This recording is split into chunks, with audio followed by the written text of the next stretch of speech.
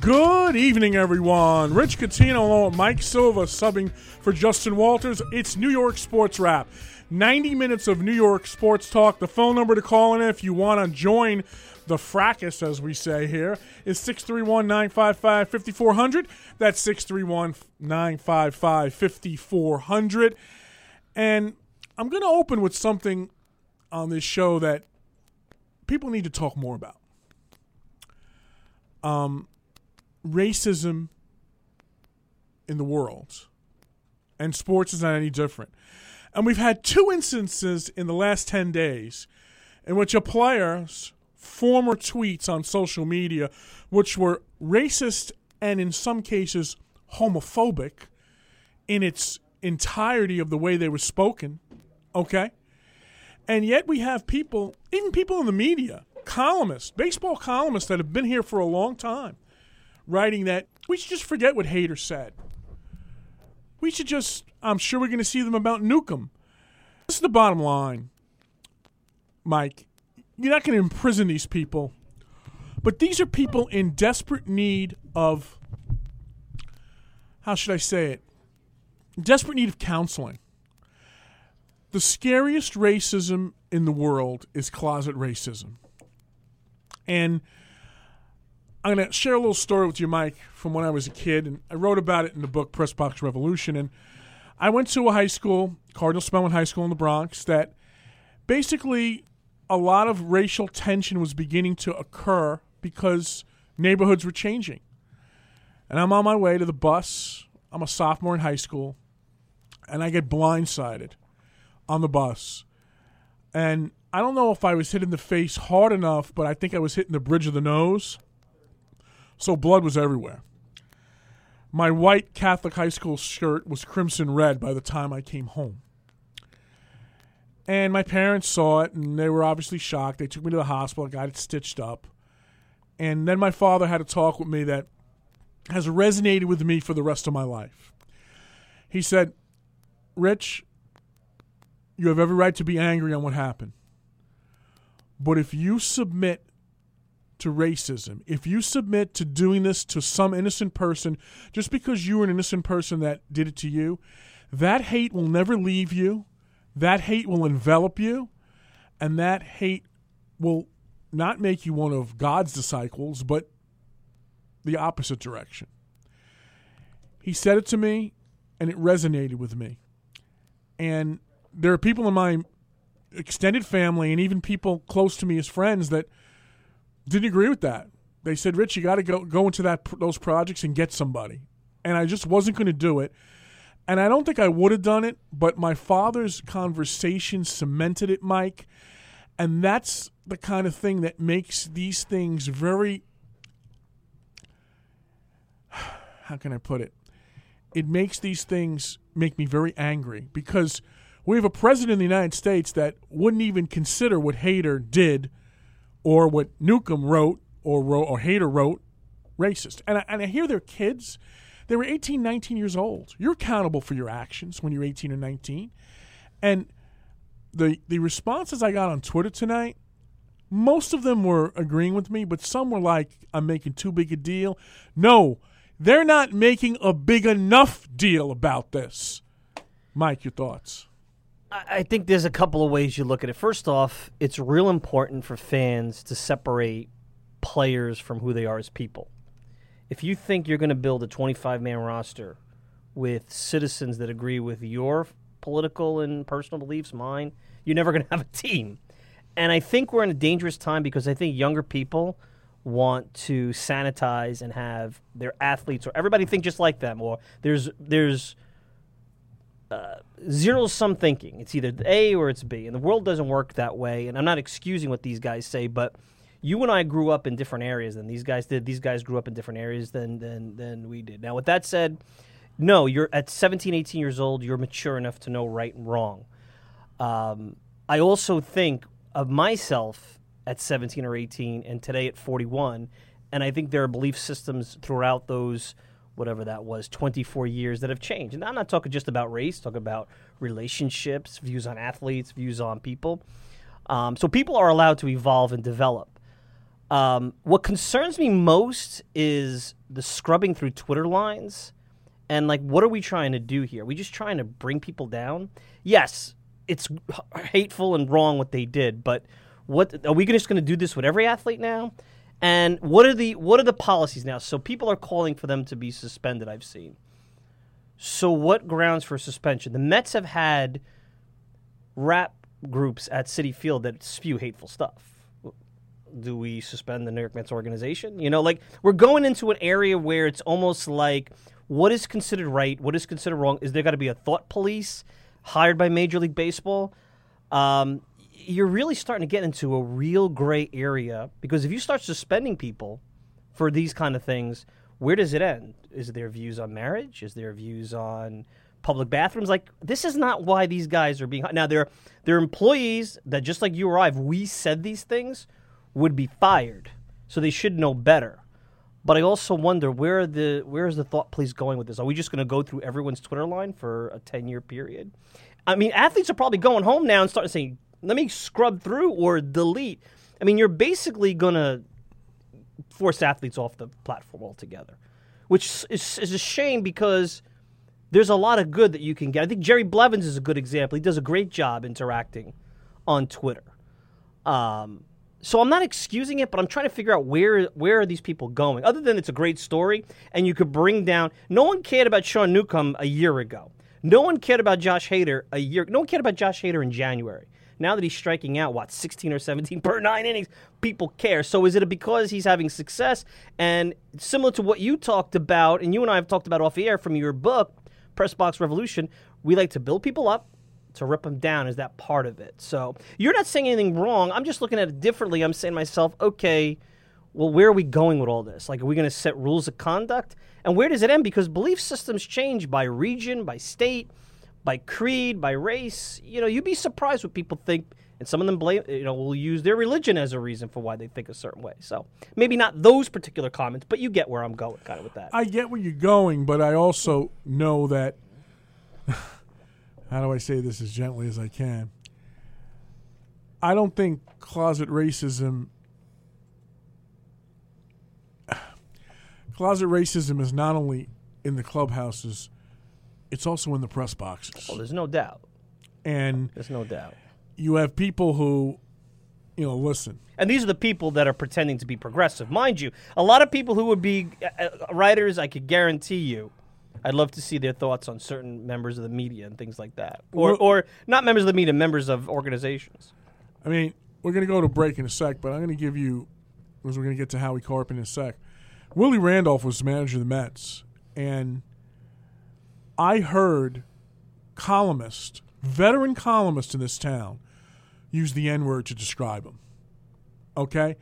That's disgraceful. You can agree with him, you can disagree with him, and once you got to know Willie, even when he was manager of the Mets, I never had a problem with him. And I was told in an elevator one time, Rich, you always support those people. This is a veteran columnist that has since left us, okay? And he basically said to me in an elevator, I'll never forget, we're in the Diamond Club elevator back in Shea Stadium. And he said, you always support those people. I said, what people are you referring to? He said, those inner city people. Okay?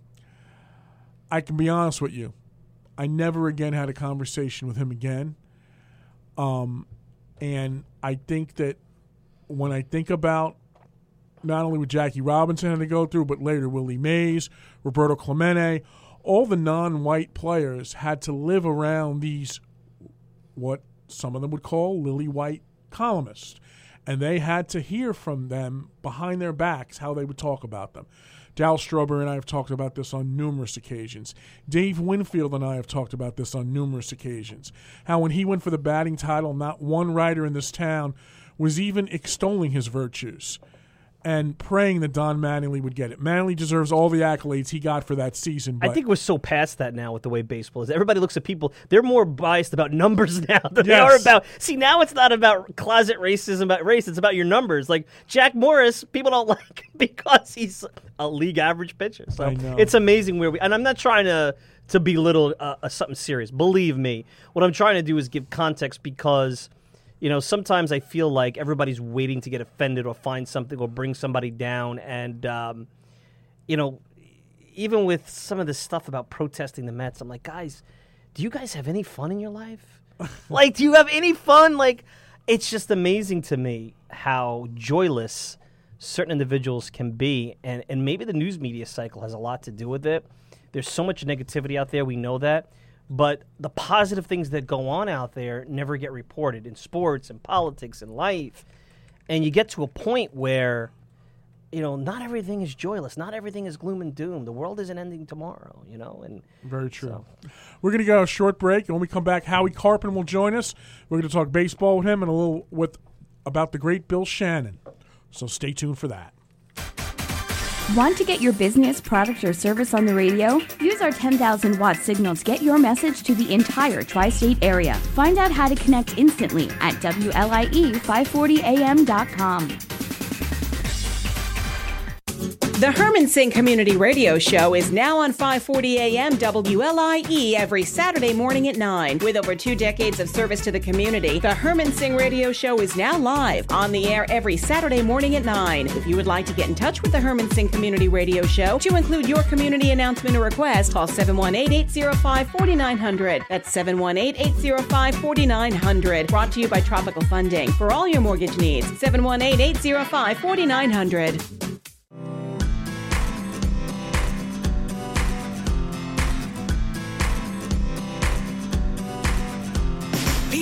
Saying to your friend, get a different face, and posting on their feed, they're super ugly. The things they say to them online are cruel and they're not true. So tell your friend, I'll stand up for you. Don't worry, I know what to do. Oh, tell the world I see.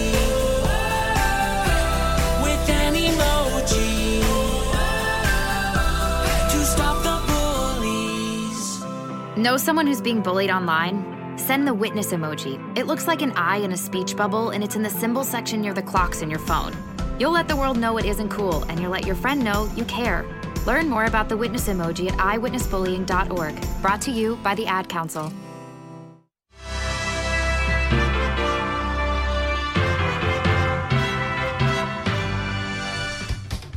We are back on New York Sports Wrap. Rich Coutinho along with Mike Silva, 8:42 the time.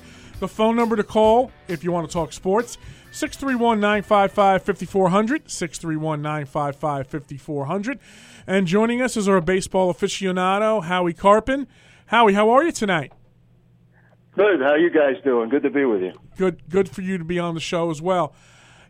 I wanted to talk a little bit about Bill Shannon with you, but first I have a couple of quick baseball hits, and then we'll get to talking about Bill. On the Yankee side of things, as we approach the trading deadline, do you think that there's anything else that they would consider? And does the Aaron Judge injury have any impact on what they might bring in? A little bit for the latter. The first question is, I think they're still looking. I think they're looking for a backup catcher. I don't think they're looking for an outfielder, but if somebody came along, they may bite. But I think catching is what they're looking for. It's interesting that during this Royal Series they played Neil Walker every game. So to play him in a whole doubleheader yesterday, and you don't play some of your young guys, that smells like they may be offering Walker around for something. That's just a suspicion, no confirmation. The Judge injury is not going to be 3 weeks. I'll tell you that. It's going to be about 6. But again, if an outfielder comes along and they feel they can, make a deal, they won't hesitate. A couple of days left. It's going to be interesting as it gets down to the wire. I'm wondering, would Jose Bautista be of interest to them? It's possible. I think they'd be more interested in Mesoraco. You could package Mesoraco and Bautista, and I agree. And Howie, I agree with you. I think people thinking this is, thank God it's a chip. Kevin Plawecki had something similar. He was out 2 months. And then there's the wrist, and then the wrist is the basis of power. This could be a rest of the season problem for the Yankees, and I don't think the fans realize, and the Yankees do, I'm sure, how serious this is. Yeah, I'm sure they do, but they haven't really made it clear that that's their position. you're right, Mike. I mean, I see this at least 6 weeks, and who knows, could kill his whole season.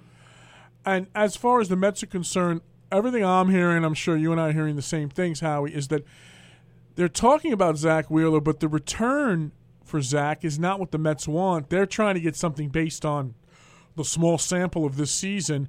But other teams are looking at the whole report card, which I don't blame them. I'd be looking at the whole report card too. So I'm getting the sense that these 4 starting pitchers are staying right here in Queens. And what are you hearing about it? Oh, I agree. I don't think they're going to trade any of them at this deadline, nor do they need to. I mean, in the offseason, there's always going to be value for starting pitching. You know, somebody's going to need starting pitching. So they may have some chips, obviously some nice chips to go into the off season with. Now the thing is, you know, with their 3-headed GM, so to speak, do you trust the organization that they're doing their due diligence and doing their homework of these other teams' organizations? Because they basically, and I put this in parentheses, they're going to have to raid another team, and if they do give up one of these starters, it's got to have to click. It's got to be someone who's highly rated. Look, if they go out and get a prospect that's highly touted, supposed to be a almost can't miss, and he blows up in their face, that's the way it goes. But at least if they do their homework and due diligence, maybe they can score on some of these deals and get back to being a competitive team again. Howie, what amazes me about fans, and sometimes even the media, is that they're really not appreciating what you have here with these 4 starters. Now, I know they've had a bad season. I know that the offense is historically bad. Maybe that's strong, but it's bad. But to have these 4 starters and have a team like the San Diego Padres basically try to go to everybody because they have this quote-unquote loaded farm system and grab what the Mets have, and fans saying, well, the Mets should be in on that, and the Mets should be dealing to the Padres. So what you're saying is you want to flip with the Padres, who are actually 4 games worse than you, so that in a year from now you're doing the same thing that they're doing now. It's amazing. I don't think they really understand what they have in front of them and how there's no guarantee that the guy on the MLB pipeline list will ever be Jacob deGrom, will ever be Syndergaard, will ever be Matz, will ever be Wheeler. I don't think they understand that. No, that's very true. But, you'd feel better at hanging on to these guys if the organization would spend to fill those other needs. The problem is with this organization is when they go out and spend, they go for bargain basement, deals. That they go for middle-of-the-road relievers, middle-of-the-road players. They don't go for the big fish. If they went for the big fish with this pitching staff and then they stayed healthy, they could take a big jump back into contention next year. But you don't expect them to really dip into the free agent market so heavily. So it almost comes down to where they're going to have to trade one of these guys to get something back to help their team in the field, or else they'll just keep spinning their wheels as they have the last year and a half. It's a good point, Howie. Howie, I wanted to talk to you about Bill Shannon because he's been – and first I want to do some of the young listeners out there. Howie, give me a little brief bio of Bill Shannon and everything he accomplished in his career and why he's so special to guys like you and me. Well, he's so special because he transcends generations. He had a gift for relating to young people and, of course, his own generation. He was a public relations director for Madison Square Garden.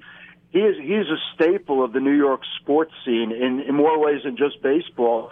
But his baseball knowledge and his whole impact on the coverage of the game in New York was so huge. He influenced so many people and touched so many lives during his time. And you and I know he was considered the best official scorer in the country, but it went far beyond official scoring. It went history.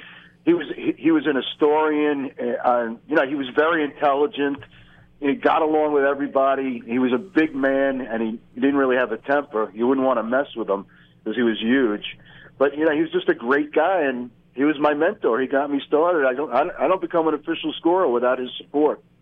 Very, very true. And the other thing is, in the old days at Shea Stadium, and this is even after they closed the bar and didn't have alcoholic beverages there for the post game, I can remember so many days sitting there for hours. I remember spending 2 hours with him.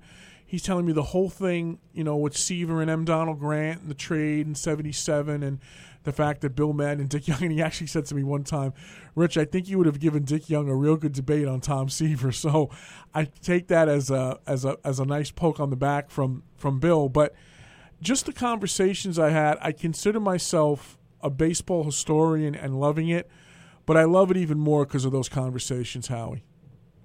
Yeah, I mean, he was such a joy to be around, and, you kind of leaned on him for a while, at least in my first few years. I didn't try to lean on him too much. I mean, I tried to be my own person, but he was always there to support, and, when there were a couple of incidents, he was there, and, he was basically running the show as a scorer. Phyllis Merridge was the boss. She was the VP of Public Relations for MLB for a long time. She's the one to do the hiring, but Bill would be like her right-hand man, so to speak, because he'd handle the scheduling and all kinds of stuff that he took care of. And I just wonder what he would be like today with this appeal process that they have now for the scoring decisions. That's the thing. I mean, Howie, think about it. I'm sure scoring, just like everything else in this wacky world of sports, has evolved. A buddy of mine does some of it at AAA down in North Carolina, and he calls me up once in a while. He says, "You don't believe what they fight me over."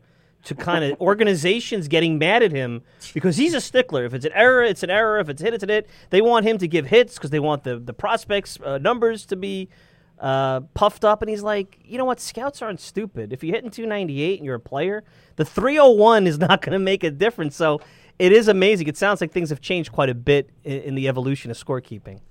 Oh, yeah, because obviously, you have all this TV coverage. You see everything nowadays, and I give your friend some credit. At least he sticks to his convictions, and that's what you got to do in this job. The organization doesn't like it, that's for sure. But what can you do? But now, even on MLB Network now, they have a thing where they go over scoring calls with Brian Kenny and a bunch of guys, and that's there's a couple of cheap shots in there, but that's a different story. But with fantasy now too, everything's focused on scoring decisions because fantasy's a big part of it, and obviously you affect a lot of these fantasy teams with your decisions. So yeah, I mean the scrutiny has intensified almost 10 times in the last 20 years. No question. One final one for you, Howie. The Washington Nationals, I'm going to be down in D.C. for these 2 games next week, at the trading deadline right in the middle of them. But as bad a season as the Mets have had, and they've had a horrific season, are the Nationals in some ways in more trouble than the Mets long term because of what they could lose? And because of that, do they even think about being sellers at the deadline? Well, it's funny, if you watch the stock market, the Nationals going into today were almost like the Facebook stock from the other day that plummeted, to record levels. They were buyers going into today's game, and I think they're sellers coming out of it because they split with the Marlins. They're still, creeping at 500 or game over, game under every other day. I think they're coming to grips with they may have to sell here. And, they could be in more trouble. They could be in a worse situation than the Mets because they're at a crossroads in their organizational development. Where are they going to go from here? This team, in all likelihood, unless they make this miraculous run in the second half, will not make the playoffs when they were being picked by some to win the World Series. So they're at a crossroads even more so than the Mets. And as far as the future of the division, it's going to be interesting what steps they take from here on in. Howie, as always, a pleasure. Thanks for joining us, and we'll talk to you down the road after the trading deadline to see if we're going to look at what teams did well and maybe what teams did not so well. We'll talk to you real soon, my friend. Thanks, guys. Always a pleasure. Thanks. Take care. Howie Carpin, our baseball aficionado. And, one of the interesting things, too, I know Brock just got traded tonight to the Braves from the Orioles. That's going to he's not having a great year. No, but sometimes a fresh start with a guy with good stuff could help him. And I actually have said this time and time again. The Braves and Phillies are there now. We'll talk about this after the break. The Braves and Phillies are at the top now, and I think they should be given credit for the season they've had. But long term, as a Met fan, I'm worried far more about the Marlins than the Phillies or the Braves because I do think Jeter's doing this the right way, and I think he's going to choose the right guys to build around, and he's a smart guy. And I think the Marlins are going to be much tougher for the Mets to handle down the road than the Phillies or the Braves will be down the road because their farm system is still pretty good. We're going to take a break. When we come back, we're going to talk a little more about Major League Baseball, the Yankees trek, the Luis Severino question marks, and more to come right after this. Hi, I'm Pastor Bill Shishko, inviting you to tune in to A Visit to the Pastor's Study every Saturday from 12 noon to 1 p.m. here on WLIE Radio. We bring biblically faithful pastoral ministry to you, and we invite you to visit the Pastor's Study by calling in with your questions. Our time will be lively, useful, sometimes controversial, but never dull.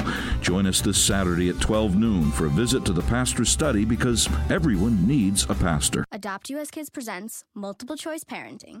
You've accidentally cut your daughter's bangs unevenly. Do you A, line things up a centimeter from her hairline? Man, oh man, oh man, oh man, oh man. No. Sweatbands are so hot right now. Everyone's wearing them. Like that basketball player and that other basketball player. B, get spiritual. Mom, where did all the mirrors go? A reflection could never capture our true selves. Huh? Beauty is within. C, look on the bright side. Less time blow drying, more time texting. Or D, show empathy. Mom, you really don't have Ta-da! Twinsies! I kinda love it.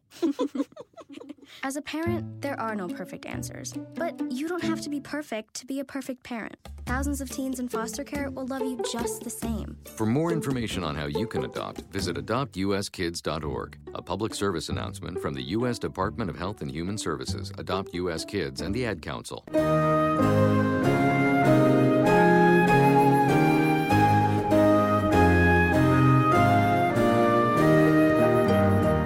The Reformed Witness Hour is one of the oldest Christian radio broadcasts still on the air and spreading the good news of salvation in Jesus Christ by His sovereign grace.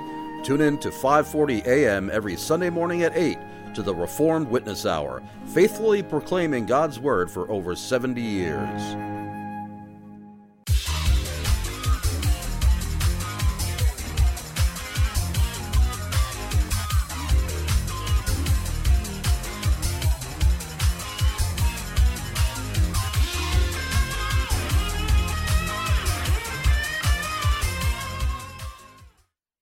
Check WLIE540am.com every day and find out what's happening in your community from one of the largest and most diverse radio stations in the tri-state area. Stay connected at WLIE540am.com.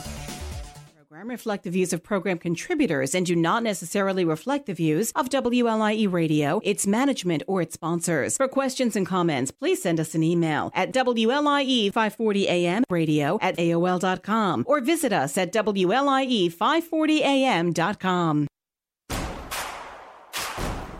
Cap off a weekend of watching sports by talking about it with Mark Rosenman and AJ Carter on Sports Talk New York. All the intelligent conversation, insightful interviews, and just plain fun are now right here on WLIE 540 AM from 7 to 8:30 Sunday nights. Visit their website, www.sportstalknylive.com for previews of upcoming guests. Visit their Facebook page to win prizes. That's Sports Talk New York, Sunday nights from 7 to 8:30 on WLIE 540 AM.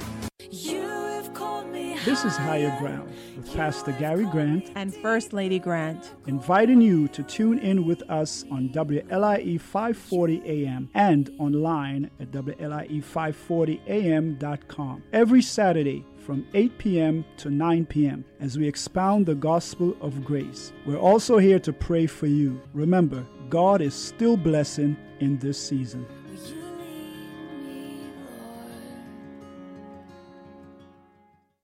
Dazzling music and dance performances, leadership training, lots of exciting activities, and friendships that last a lifetime. Get it all in one place at the 2018 IYF World Camp, August 19th to the 23rd, LIU Post Tillis Center. Explore more of your mind and heart and end the summer right. IYF World Camp, August 19th to the 23rd. Register today at iyfusa.org. That's iyfusa.org. You're listening to WLIE 540 AM, Islip, New York, a part of Universal Stations, LLC. The views, opinions, and statements expressed in the following program reflect the views of program contributors and do not necessarily reflect the views of WLIE Radio, its management, or its sponsors. For questions and comments, please send us an email at WLIE540AMradio@AOL.com or visit us at WLIE540AM.com.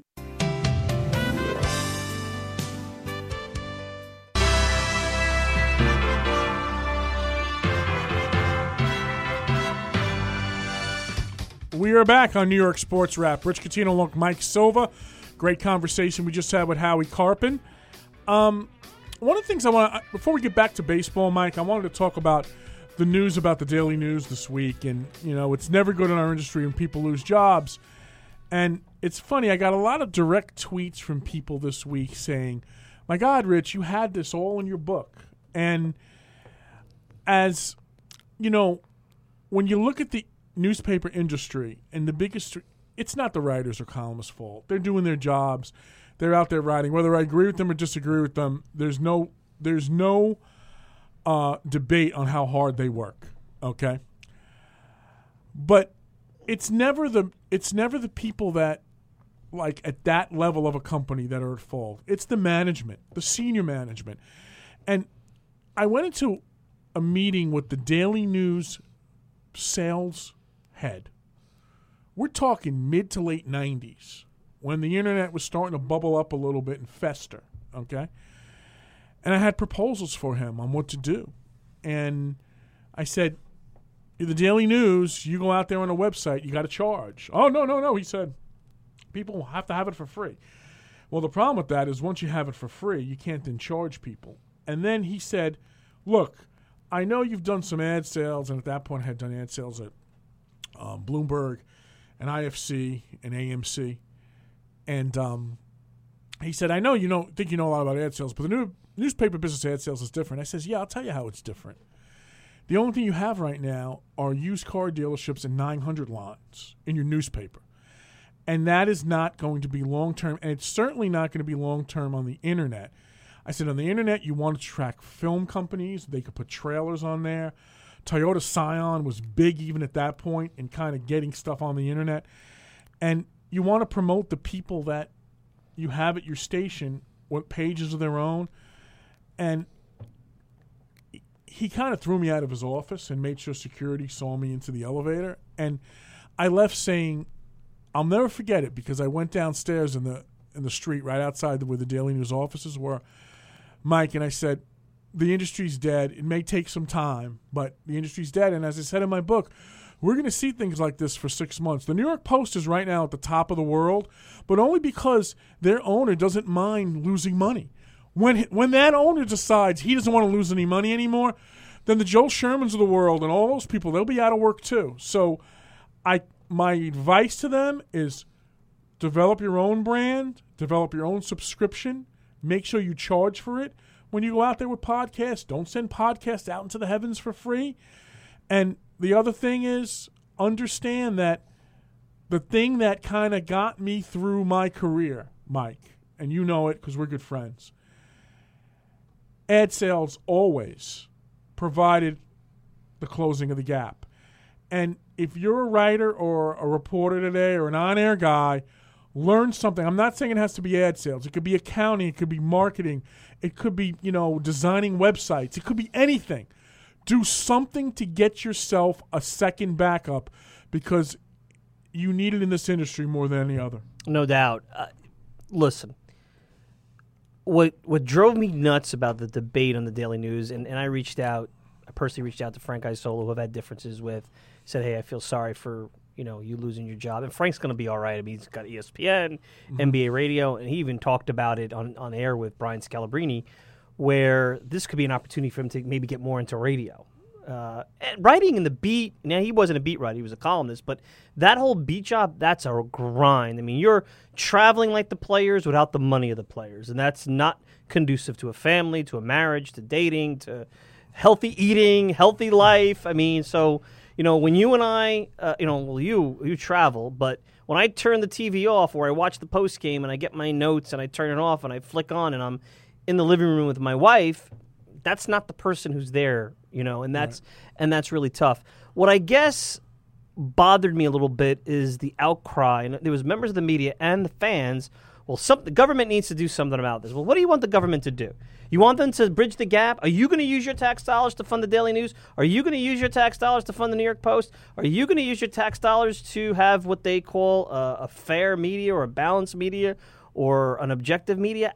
It's a business. And yes, unfortunately, that business now is getting pinched because I don't see kids going into college, and if I'm their parent, I turn to them and say, you know what? I'm going to spend 30, 40, 50 grand a year, son or daughter, so you could go become a writer, because guess what? You're not going to make any money. Now, if I want to do that because I'm good and it's a passion, and I want to supplement that with what you said, sales skills or jobs like that, then fine. But to do it full time, unless you're the 1%, and you're willing to starve, and your parents are willing to, or your family members are willing to supplement you for many, many years, it's insane. It's insane. I see some of these kids trying to, quote-unquote, make it in an industry where there's no performance appraisal, there's no talent evaluation, there's no career path. Like, if I sat down with anybody at Intercom, which is CBS, and a guy like Mark Chernoff, tell me what your career path is for your incoming talent. What would they tell me? They would tell you that it's a constant revolving door. But what does that mean? Like, there's no farm system in media. And now maybe what we're doing, maybe this is the farm system, but they don't take that seriously. Or they look at that as a nuisance towards them, or what have you. There is so much talent out there. More talent now exposed than ever before. The fact that these places can't pluck it, that's where the management part failed. Now, if you have a unit of business that's failing, that's not making money, then Rich, I've been laid off twice. Yep. I'm sure you've been laid off. Mm-hmm. It happens. You get up, it stinks, but you move on, and every time it's happened to me, it's been the best thing that's ever happened to me. Truthfully, it's been the best thing because it's given me an opportunity to now force myself into reinventing myself, like the old Tom Glavine, reinventing yourself, and that's what these guys have to do, and that might mean maybe getting into media, audio, whatever. I don't know what they're into or they're good at, but they certainly need to look at that.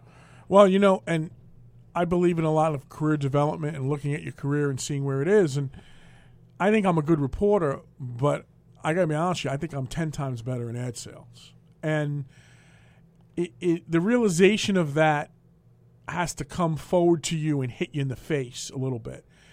And one of the things that I've evolved to, and I didn't have that ad sales acumen coming out of Fordham University.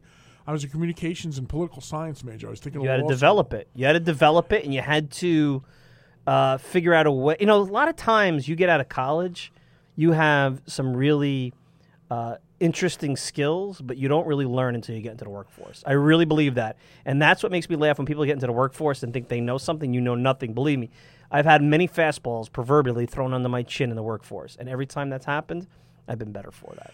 And the problem with a lot of these writers is they've never worked in an office. They've never been in an office. They've never run businesses. And I not only have been in offices, but I've run newsrooms, so I know on the other side of the situation what it's like. And the other thing is, and this is a millennial thing, I think sometimes kids come out of school saying, well, I paid my dues. I went to college for 4 years. Where's my 6-figure job? Well, it doesn't work that way. You still have to kind of pay your dues. And part of what the newspaper business went down the toilet is because it's a combination of things. It's senior management not knowing, and it's the unions that the newspaper business had, not realizing that the way they were negotiating in the late 80s, early 90s was not conducive to what the future was going to be, and it created the ability for these papers to become deunionized. And once that occurred, there was never any way that they would have any solidarity or correctness. Now, look, there are people I know in the industry now that have benefited a lot from crossing the picket line, the newspaper picket line. I'm not going to mention names. We all know who they are, okay? My point is that my dad was a member of UAW. I would have never been able to go back into my house if I ever did that. And the point I'm trying to say is everyone's looking for shortcuts. The shortcut was cross the picket line. But I wasn't looking for shortcuts. I was looking for long-term growth. But in order to do that, it's like a portfolio. You have to be a little diverse.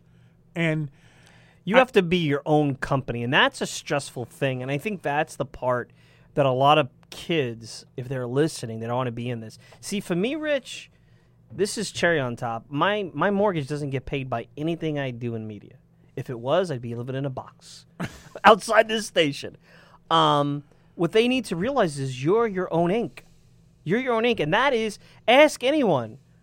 Read, Mark Cuban came out with a book about being a business entrepreneur. Whether you like Mark Cuban, hate him, whatever, interesting book. Here's a guy that was really had to make the tough decision. Do I eat? Do I pay my electrical bill? Or do I continue to plug away with my business? And to a certain degree, that's what this media has become.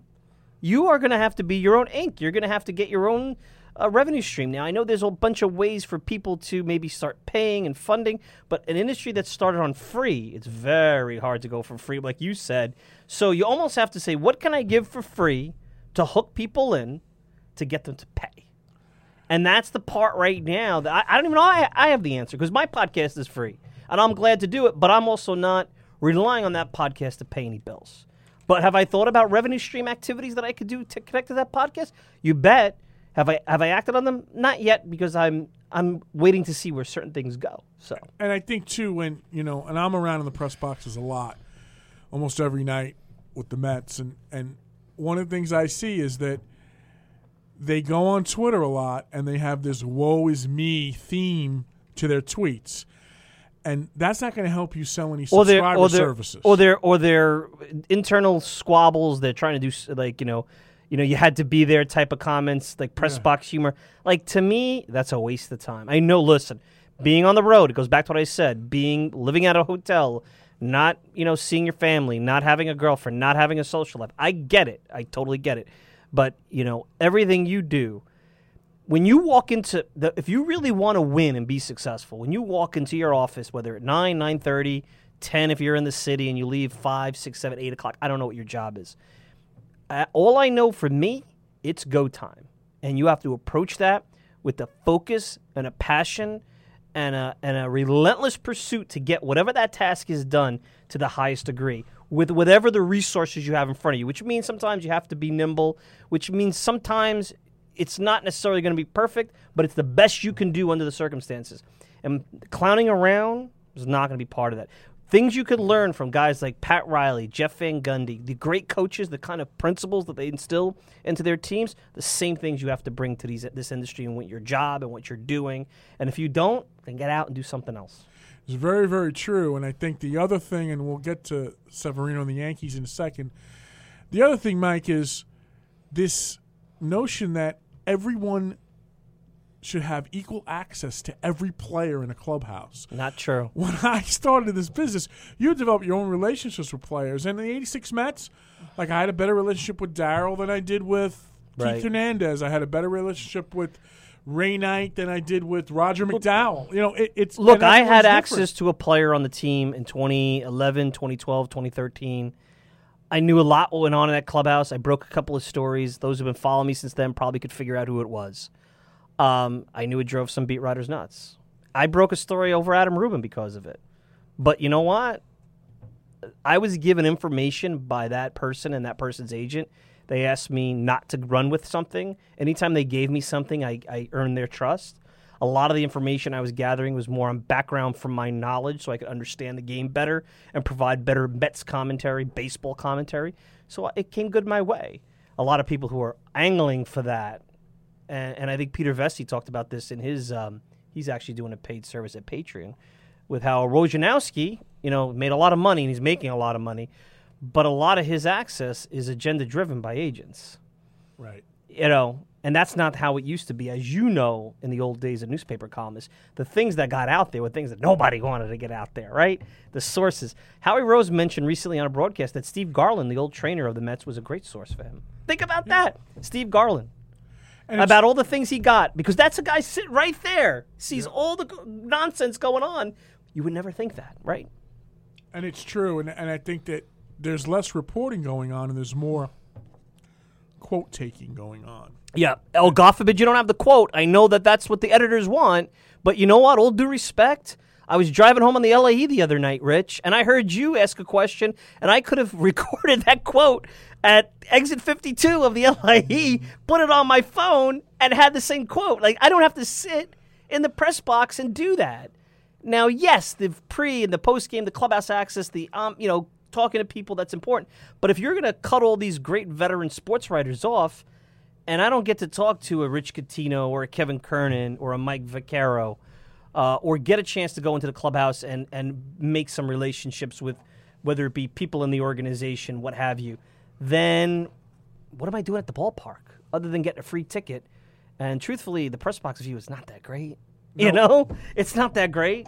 No matter what stadium you're in, you'd rather be in the stands at that point. It's true, and I think that a lot of times, too, that I'll give you a funny story, and I know we want to get to talking about the Yankees and Severino, but I guess it was like mid-May this year.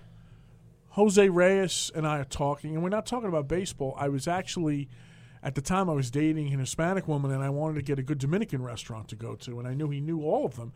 So he goes, let me run in my locker, and I got a little book that I have here. It was like a Zag's book to Dominican restaurants. By the way, La Fonda Grill, which is right up the road here on Hawkins Avenue, is excellent food. I have to tell you, Rich, okay. I'll give them a free plug. It's excellent food, La Fonda Grill. Free plug. We got to talk about an ad sales deal. We're going to give them a free plug like that. Go ahead. But so I walked out into the corridor, and the entire beat reporters followed me. Because they want to see what you're saying. I turned around and I said, we're talking about restaurants. I said, come on, look at me. That's believable, isn't it? We talk about restaurants. But my point is that nobody – we're standing around the locker room, and Jay Horowitz will come to us and say, who else are you guys looking for? And everyone doesn't know. And they're there just for CYA. Right. That's all the reason they're there.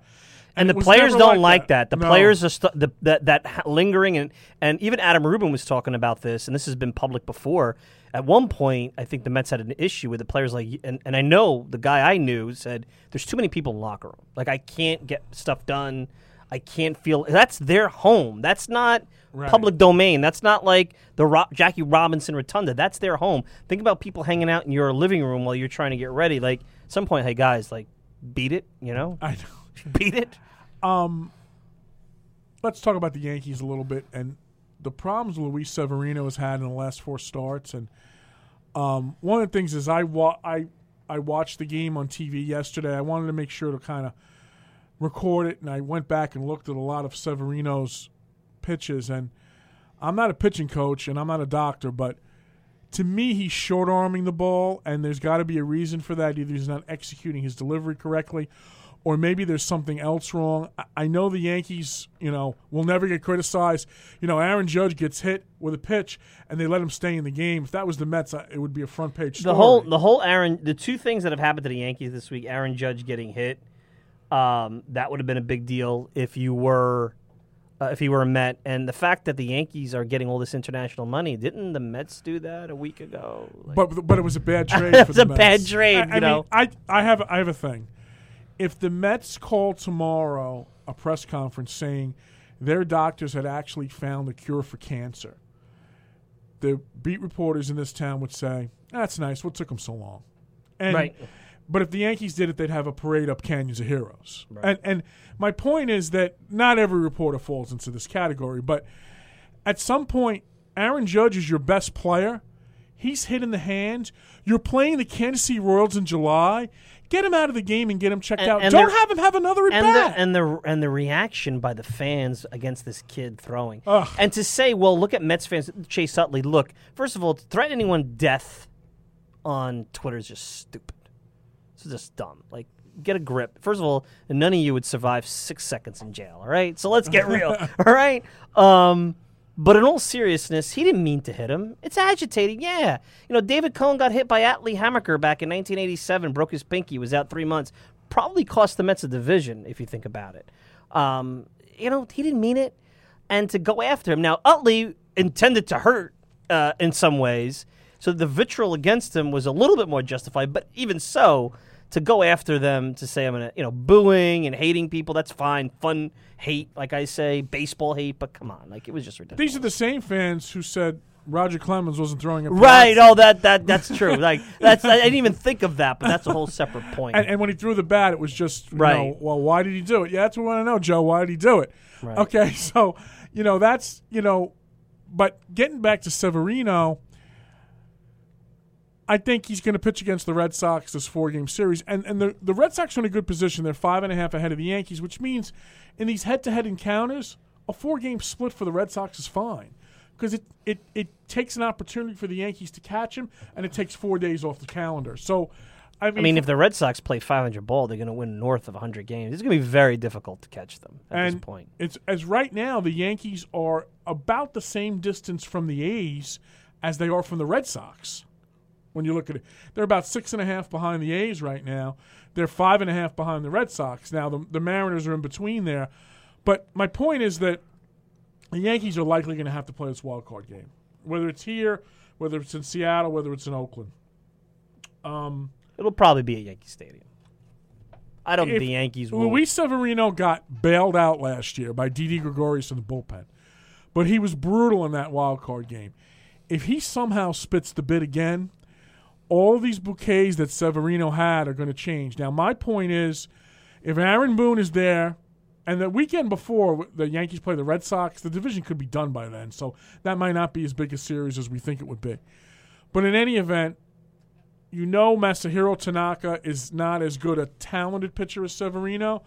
But from a playoff standpoint, he's proven that he can pitch in the big game. Would you ever, if you were Aaron Boone, take the chance of pitching Tanaka in that wild card game and then saving Severino to open the next round, provided you win? I wouldn't put it. Look, Tanaka's the kind of guy, just like Severino, where he can be really bad. Like when he's off, he's off. But he stepped up in the postseason and pitched well. Last year against Cleveland, he had 7 shutout innings. He had a 1.38 ERA against Houston in the league championship series. Here's a guy that was highly touted coming out of Japan. Not a crazy thought to put the more experienced. Listen, this could be a debate. Even if Severino's pitching well. I mean, yes, last year doesn't matter. The kid came in, had an awful first inning. Girardi yanked him. And the Yankees' bullpen is deep enough where they could go 2-3 with a bunch of relievers. Now, you don't want to do that and burn them out. And I think part of what happened last year was those relievers were used so much, the bullpenning got to them. And eventually that'll – if the Yankees get 6 good innings out of their starters – that bullpen is really dominant. That's tough to beat them at that point. You're playing the Yankees innings 1 through 5. And if you win innings 1 through 5 and play ahead, you're in good shape. You play behind, you're going to have some problems. You're going to have a lot of problems, actually. Well, but, we thought that going into the postseason last year, and I would say the Yankee bullpen was good last year. They weren't great. They blew game 2. Well, now you have Britton. Cleveland. You have Britton. You have Robertson. Betances, who was not good last year, seems to have come back. Do you trust him in a big spot? Who the heck knows? Chapman is Chapman. But relievers, as you know, Rich, anything could happen. Like they could all of a sudden, Chapman ran out of gas in Chicago because of overuse. You don't know. I mean, and personally, and the Mets tried to win a championship in 2006 basically using a bullpen. And bullpen wore out. And that's the thing. So to the me, bullpen got hurt. The bullpen got hurt, but there was also the point where you go to so many times throughout the year. At some point, these guys are on gas. Their stuff is not as sharp and what have you. The thing is, if they can get, like Jay Happ, what he provides them is something that I don't know if Sonny Gray can, is 6 really solid innings. That's all they need. And they look at that in the postseason. I think Tanaka can give them 6 really solid innings. I'm pretty sure Severino can give them 6 really solid innings. But when you're facing Chris Sale, that guy's not just going to give you 6 solid innings. He's going to shut you down. Right. Verlander, same thing. And they go a little bit deeper. Maybe even Jarrett Cole. Jarrett Cole, maybe Charlie Morton. I don't know how they're going to go with their rotation and what have you. So, they have – right now, if you had to rank the playoff teams, the Yankees are at best the 3rd best team in the American League. And I don't think Oakland and Seattle are pushovers. I think the Yankees would beat them because they have the home field advantage in a wild card game.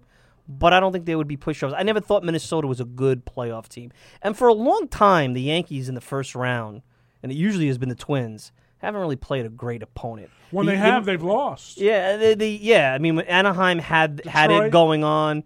Detroit surprised them. I mean, those are Yankee teams that did not have good pitching and really didn't have great middle relief. They had okay middle relief. They had basically a bats, and they had a great closer. And they would hope that their bats would score enough where the warts between innings 1 through 7 with the pitching wouldn't be uncovered, and then Mariano would pitch 2 innings, and that would be it. And Mariano would pitch every night 2 innings because they built him up. That was his thing. He would pitch 1 inning most of the season, and then October it'd be 6-out saves and what have you. Well, and the other thing about it that's kind of interesting is in both Seattle and Oakland, they both have bullpens that could be right there with the Yankees. So the question is, will their starter be able to give them 5 or 6 innings? I think Paxton's got a better shot, if healthy, to do it as a Mariner. But the combination of Familia and Trinan to end the game, I'd put that right now, right up with the Yankees to finish their game. And you don't know how these Yankees offensive players are going to be in the postseason. Like, all right, Judge, let's assume he comes back and there's no side effects. I mean, I really don't think people understand. This guy is probably going to have minimal time the rest of the regular season. And a wrist injury doesn't mean you come back and you're 100% even though you're pain free. He's going to have to really, ramp it up again. So he might have some, and he wasn't great in the postseason last year anyway. I think he's a guy you could be pitched to. I think Aaron Judge is a guy you could pitch to against really good pitching. I think they could get him out. Same thing with Stanton. You're relying on guys like Gleyber Torres, Miguel Andujar, young players. Greg Bird, a streaky player that could be really good or really bad. Gary Sanchez, who the heck knows what you're going to get out of him anymore.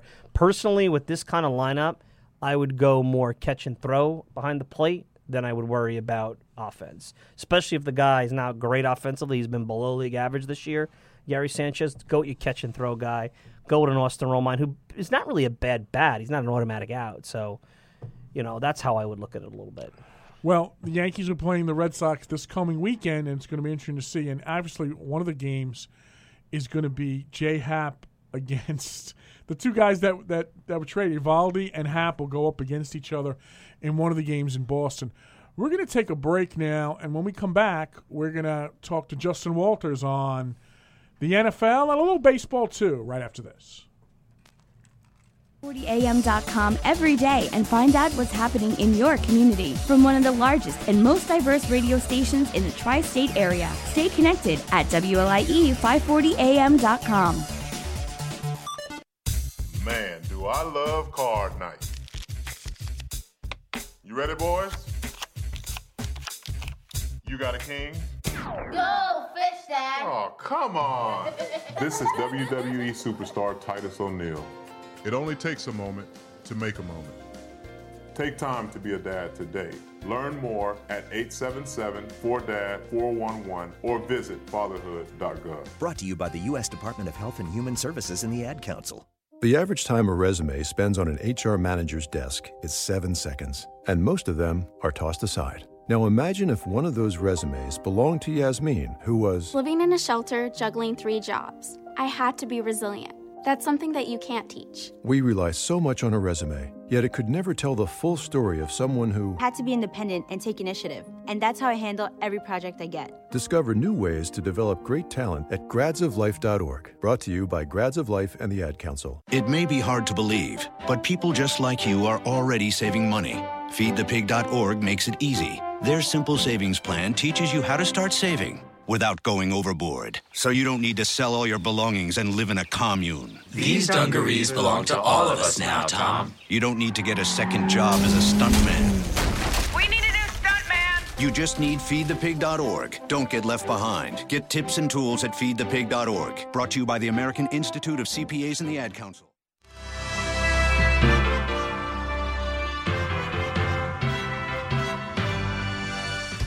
We are back on New York Sports Wrap. Rich Coutinho along with Mike Silva subbing for Justin Walters, but we do have Justin on the phone, and we want to bring him in to talk a little NFL and maybe a little baseball. Justin, how are you tonight? Pretty good. How about yourselves? Not too bad, not too bad. First question I have for you on Jet Camp is I know you were out at both this week. Does the Darnold thing surprise you, and what needs to be done to rectify this situation? Oh, my gosh. Where do I start? Can I say, yes, the Darnold thing does surprise me, but then when you think about the Jets organization and what's taken place with them the past few years, you can say no. It doesn't surprise you. Out of all the draft picks, to think that they finally found their face and the future of their organization, at least this is what they're led to believe so far, and they can't get this contract done, is really laughable. It's really laughable. And I think that there's a lot of language that clearly is not agreed with on both sides, but it needs to get done because the more snaps and practices he missed, it jeopardizes his chance of starting a job. I didn't think he would start week 1, but you think that he'd probably see him perhaps sometime after the bye week. After the bye week, they have the Patriots, so maybe a week after that, but it's really bad. And I thought that they would get the job done this weekend. But it's going to be the main storyline, as I reported when I was there on Friday, heading into every day. How many days now without Darnold? Are you going to actually sign another quarterback? When is this going to get done? Because this is a lot of work with Teddy Bridgewater and Josh McCown. And now you got to think about maybe we need to sign another quarterback, take some reps off. Josh McCown joked around on Friday saying that, yeah, I burned a lot of calories, so I can go indulge in some ice cream.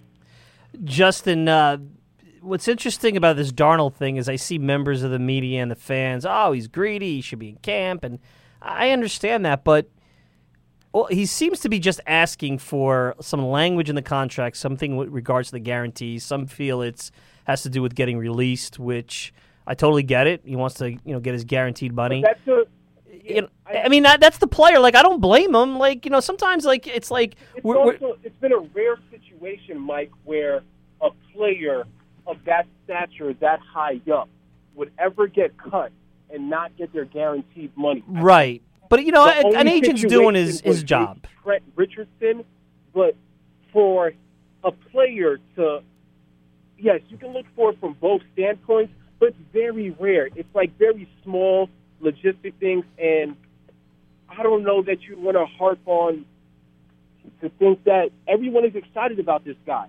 You have even Christopher Johnson, saying that people are going to look back on this draft and talk about this pick like they feel like they got their Michael Jordan of the draft. They feel like they kumbaya, everything is going to be okay. Finally, Jets organization, we can be excited. We got some young guys on defense, May, and a couple of new guys. They got Tremaine Johnson, Darren Lee. There's a long list of players, and even Quincy Enunwa. People are excited now about the organization because of Darnold, and then you plug in all those other pieces. And to think that, wow, a deal just can't get done. We got a good first impression of him. Okay, it was only OTAs and minicamp, but this does not start off his career well. And you can say that it's just business, but if this lingers on to another week after that, when are we going to take out business and just say that this is ridiculous? This is something that should have been done. We know what he's going to get paid because that number has been set with Barkley as well as Baker Mayfield is going to be around the $30 million, $31 million threshold. How much guaranteed? They're still trying to work that out, as well as if he would get cut. But why would you think like a pessimistic mentality? So it's a double-dipping thing if he were to get cut, but who would think that? So I'm not going to delve into it too much, but it's just simple when it comes down to things like this. 3 words, get it done, period. Just get it done. Absolutely. Even if you have to spend all day and night, get it done. If you're from the Jets front office brass and you don't have to be at training camp, get it done. Be on the phone 24/7 and go back and forth. Your counter offer, come back 2 hours. Here's our recounter. Yeah, just get it done. Simple. And the funny thing is, that I was pretty excited when the Jets got Teddy Bridgewater. I think he's a tremendously talented player. He's coming off an injury, but could this be an opportunity for him? We know what McCown can do. Could this give an opportunity for him, if this is a long layoff for Darnold, to really show the Jets what he can do and open the eyes of the organization on him? Because, Justin, I think the world of Bridgewater, and I think he could be a great NFL quarterback. And before camp started, I was a front runner, or saying that Bridgewater was going to be a front runner for winning this job. I was all in on that because him having the chip on his shoulder, really taking every snap into account and not taking the moment for granted, because this is a guy who felt that he saw his life blink within moments on the football field. And then for him to come back and have that nice tribute in Minnesota, throw out the touchdown in his first game back after a perhaps career-ending injury. This guy is something he wants to prove, and he even had some personality during the press conference. So, yeah, it'd be nice for him to get a redemption story. But what the Jets would want to do, perfect scenario, just from a, I guess, future standpoint, you have Bridgewater have a good showing during training camp as well as the preseason, maybe plays 1 to 2 games, and you know every season presents the same storylines in regards for a team that has a quarterback go down. It's unfortunate, but it's part of the game. And then have a guy that you are only paying, I think it's a $10 million contract, but it's only a couple million because it's more incentive-based. You then trade him, and then you get maybe a solid 4th, 3rd-round pick. That's love. When you're paying someone only a handful of $1 million, that is a great investment in returning that. So that's what you'd want, but now you have to think about, I don't want to wait too early and assume that this Darnold thing is going to play out worse than it is, because you would hope that they get the situation resolved by this week. I think if it's not resolved by this week, you start to really put up a red flag. Right now we have a strong yellow card, if you want to use the soccer terminology, because I thought it was going to be done by this weekend, but it's going to be a red card if it's not done by this week. Some people it's already is a red card. Yes, it is 3 practices. Those 3 days can be crucial, but he wasn't going to at least start in week 1 in my eyes. There's no reason to rush the savior of the organization immediately. Let's just take our time, because nothing is really expected of this Jets team early on, as well as this season. You want to win like maybe a decent amount of games, and even if you look at their schedule, it could be a little tough, especially after their bye week. They got the Patriots twice. They end out with a Green Bay and a Houston Texans, and then the Patriots. So it's going to be tough, but I would think that this situation would get resolved sooner than later, hopefully midweek.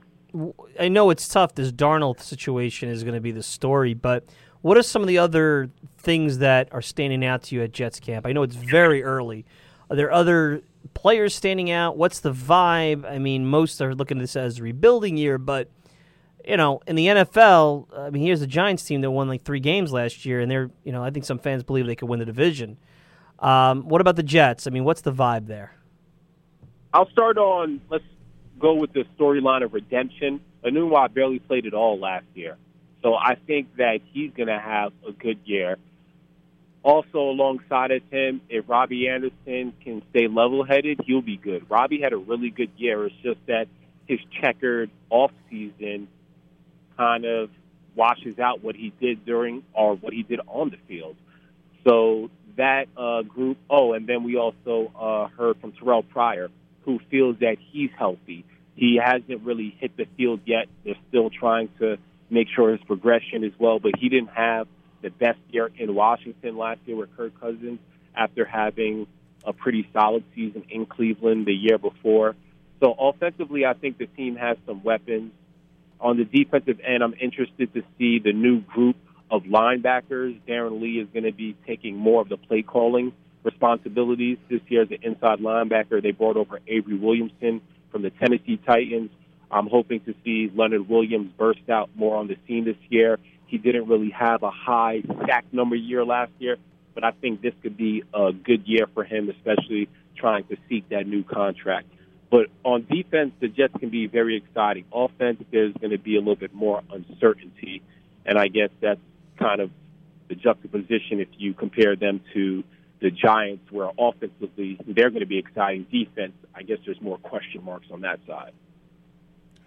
Justin, let's move to the Giants for a second. And, you know, when we were talking about the draft, you know, my read on Saquon Barkley was tremendously talented. I thought the Giants made a great decision in picking him because I think he's not the prototypical running back. I think he's someone that's going to have a big impact. But Some of the comments that he made this week I thought were just even more encouraging than that. He talked about how Eli Manning and him have become buddies quickly, and how he loves Eli's sense of humor, and he wasn't expecting that. And he was just very personable, and he was extremely friendly. And I just think this guy's going to be a great Giant. I really do. When you think of creating a fantasy player in Madden, you have to say Saquon Barkley is the next best thing to the person being a reality. In regards to how he speaks to the media, it is night and day compared to other athletes, how mature he is, and he seems well ahead of himself.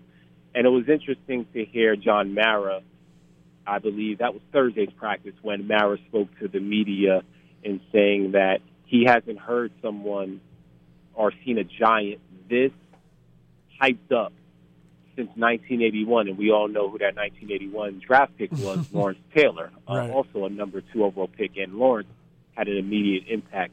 But he said that, of course, he has a ways to get there for that impact, but he feels that there's something about this kid where he's going to actually live up to the expectations, and he'll be able to, quote-unquote, handle them.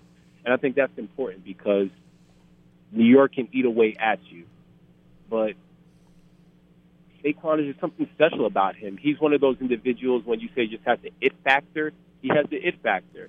And it's very early, way too early.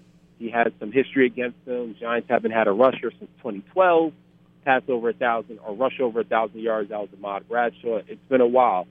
But for him to be in that backfield, it's going to make Eli's life a lot easier. That offense, when you look up and down, Shepard, Ingram, don't forget, they also have Jonathan Stewart to accompany Saquon Barkley. And Jonathan Stewart is no scrub. And to have a veteran like that was also helpful to have Barkley have a easier transition. And then, of course, Odell Beckham Jr. There's a lot of potential. This team should be able to average 30 points on paper, easily 30 points on paper. We'll see what actually happens when the season does start. But the Giants are very excited. More question marks on defense. I'm interested to see how the team transitions to 3-4. I do think the Connor Barwin signing is going to be very instrumental, and it could be underrated. But Barwin, obviously a guy that Shermer knew back when he was in Philadelphia, could help this team out a lot. There's obviously a new coach in town, and things got kind of silly at the end there with Ben McAdoo. Give me the differences in camp with Pat Shermer. Way too early, but Pat Shermer is more personality than Ben McAdoo, but we'll see how the honeymoon phase goes, because I don't need to remind Rich, someone also in New York had a great honeymoon phase, and that would be Mr. Mickey Callaway. Well, also Ben McAdoo did. I was going to say, yeah, Ben McAdoo also. Everyone at the beginning. His was longer than Callaway's, I'll tell you that. Yes, that's true. Until a famous boat ride occurred. Yeah. And then Ben McAdoo now is being more vocal than ever now that he doesn't have a job with Peter King in the Monday morning quarterback. I was thinking about that. Himself. It's amazing when you want to get into media how chatty somebody gets when they're on the other side. You're like, oh man, who knew you could speak so much? Right. That's part of it, though. When you coach the New York Giants, everyone has their own personality. Maybe it was McAdoo went wrong ever since he cut his hair and went to that slick back. Who knows? But yeah, too early to tell with Shermer. You think that you would hope that this is going to be the next right guy, but everyone seems Sterling Shepard was talking about it specifically about the offense, of how excited he is.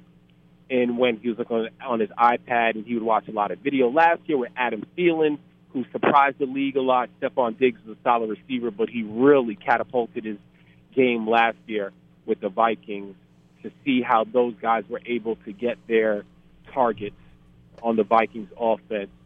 But, yeah, I think it was nice to get a breath of fresh air, and everyone always thinks they found the right guy at the beginning. So we'll see. But I think that the guys like Shermer. I wasn't never, of course, hindsight is 2020. I wasn't ever sold on McAdoo. I was like, maybe on the edge, like, okay, cool. But especially when more and more information came out, Yeah, but too early to tell on Shermer. We'll see as the season progresses. And I'm not saying that his record should be an indicator, but it's going to be a different vibe whenever you were that low, especially the way terms ended with the past coach. Just switching to baseball, because I want to ask you a couple of baseball questions. With the trading deadline upon us on Tuesday, I'll be in D.C. with the Mets to see if anything's occurring down there. But what I'm hearing from a bunch of scouts that I've talked to in the last few days is one of them said to me the Mets would be insane if they traded Zach Wheeler unless they get positive return, because his mound presence and his improvement on the mound, he's a bona fide, core part of this team. And from what I hear from the Mets inside, they're not getting tremendous offers from Wheeler because, quite frankly, and I would do this if I were teams too, they're looking at the whole report card and the injury factor. So I think my sense is the Mets aren't going to make a trade for any of these top four pitchers. I do think they're going to look at maybe moving Mesoraco or maybe Batista, but that can occur even after the July 31st deadline. My question to you is, do you see the Yankees doing anything? And if so, what are they willing to give up? And does the Aaron Judge injury change things at all in their MO for trades? Before I touch on the Yankees, I'm just curious with the Mets. I think, of course, if you're not going to get something in return, there'd be no reason to actually trade for Wheeler. But the plan for the Mets, I think, is something that needs to be taken care of in finding the GM and the future, just with the dismal season that's taking place, because it'd be helpful to know. Because Rich, would you say it's safe to say that this team is not going to make the playoffs next year because based off of what we've already seen with this current team? I mean, I think that's a long way off, but to me, when you have the kind of solid starting pitching they have, I don't mind trading one of them, but I'm not going to trade them for sub-value. And I think two things at work here. One, we don't know who the general manager is going to be, so maybe that's the guy in the offseason that's going to decide what to do with these pitchers. But the other thing is the Mets aren't on the clock here. The teams that want to make the playoffs are on the clock. They're the ones that have to wow the Mets. The Mets aren't the ones that have to wow them, because the Mets can do it in the offseason. I think there's responsibility on both, because the Mets understand their farm system. So DeGrom, for example, no one's going to be going after him, but his trade value isn't going to be higher than it is right now. And the reason why I say that is for what of course, he can have a great season, but in regards to wanting to trade for him right now, the highest time what you can get in return for him is right now. So I think it's the Mets' job to also reach out to teams and find out how much they can get in return for a guy. And as you mentioned, as someone that works in sales, to start betting. If you say that, hey, they have a great deal from the Red Sox, and Red Sox get Chris Sale and DeGrom, that's a surefire way just to push yourself into the World Series. So I think it's on both ends, because the Mets want to load up on that farm system. What they got for J.R. Familia was okay, but still you want to always play the game of chess and try to prepare for the future. Moving over to what you're mentioning about the Yankees, the problem with the Yankees has been all season, specifically for your Judge question, is that they play down to teams. You can't split against teams like Baltimore, lose games like that to the Royals, even though they won these past two, or even lose games to the Tampa Bay Rays. Split with the Mets. They split with the Mets as well. Yeah, even with the Mets with the Subway Series, they almost blew and even the first Subway Series, there were close games. So they can't just play and turn on the green light when you know you're playing against Houston, you're playing against Boston. If you look at Boston's record against the Baltimore Orioles compared to the Yankees, there's a reason those 5.5 games are the difference. Every game matters, and you know it's going to come down to the stretch. Even if you play a team like Boston 10 more games, how much of a difference is that going to make when you play against other teams? You have to assume that Boston isn't going to be able to win their amount of games. So Judge's injury should not be that much of a factor, because if you look at this lineup from top to bottom, you take out Judge, you take out Stanton, you take out Gleyber Torres, you take out Andujar, whatever player, the lineup is deep enough to be good without one player. It just so helps or hurts in this case that Judge is one of those top players that has really been consistent. But this team is deep enough to handle without Judge as long as they play the way they're supposed to. And then for players that they should go after, Chris Archer is no surprise that they'd be interested in him because he's controllable. The Hap situation to me was a checkers move because he's going to be available the next year. It's also a 35-year-old guy. We'll see how much that is. Obviously also indicates to people that they're trying to go all in if people didn't know and try to win right now. The Britton move to me is a very strong move because it also uses the mentality that I dare you to go to, we're confident enough that we can go to our bullpen even if we have to go to them in the fourth inning. Say for some odd reason that Sonny Gray is able to start in the postseason and he has some strong stretch, because it looks right now that it's safe to say that he won't be starting a postseason game. But let's say that does happen. Sonny Gray gets lit up for 3 innings. Then you could throw in Robertson. And then you can throw in Britton. And then you could throw in Betances. And then you could throw in Chapman. Of course, you don't want to exhaust your bullpen like that every single game, but that is the type of padding that it gives your team, the Yankees, when you know your starting pitching isn't that good. Do they get Chris Archer? I'm not sure. But if you're going to go for Chris Archer, I don't say Torres should be available. Frazier is still a piece that easily can be moved since you already moved Drury. And I wouldn't trade Justice Sheffield because you know that Sabathia, most likely, this is his swan song. And if they win the World Series, I most likely can bet on it that he would retire. But who knows what his future holds. But you'd be giving up a pitcher just to know you're going to be losing a pitcher the next year, and then another pitcher on top of that because J. Happ perhaps could walk. So that's my whole take with the Yankees. I wouldn't be surprised if they're done making moves. Maybe someone else outbids them for Chris Archer. But with this team that they have, when the week started compared to now, they're a much better team with Britton and Happ. And it'll be interesting how far they want to go to make a move. Because right now, the deals they've made were deals, some of them had to be made because the 40-man roster crunch that's coming up in the offseason, they haven't given up that player that I think you would say might cause you some pain. There's always going to be guys that are going to turn out to be solid, but they haven't given that player up yet. Getting an Archer, you would think, because he falls into that young pitcher, you're going to have to give up something. I got to think of Clinton Frazier minimum something like that. I'm not saying Torres. Minimum Andy I Hall. don't think they're going to do that. I think they were trying to foist guys like Drury and McKinney, and they were hoping that a Mets or a top team would say, "Yeah, let's come to us, and we're willing to take that." They did a good. Let me tell you, they do a good job marketing with the media. They should open up a marketing PR firm, the Yankees, but no one bought. You get what you pay nobody, for. Nobody bit. And I question, and I'm not criticizing, I'm just pointing out, I question how much they're willing to give up to get the kind of player that, when you start to get into that Archer conversation. Because Archer's going to cost you Andujar at the very least. You got something like that. Yeah, and that's the situation where do you really want to give up Andujar? And to me, the answer is no for Archer. Archer is a solid pitcher, and once again, as we mentioned, controllable.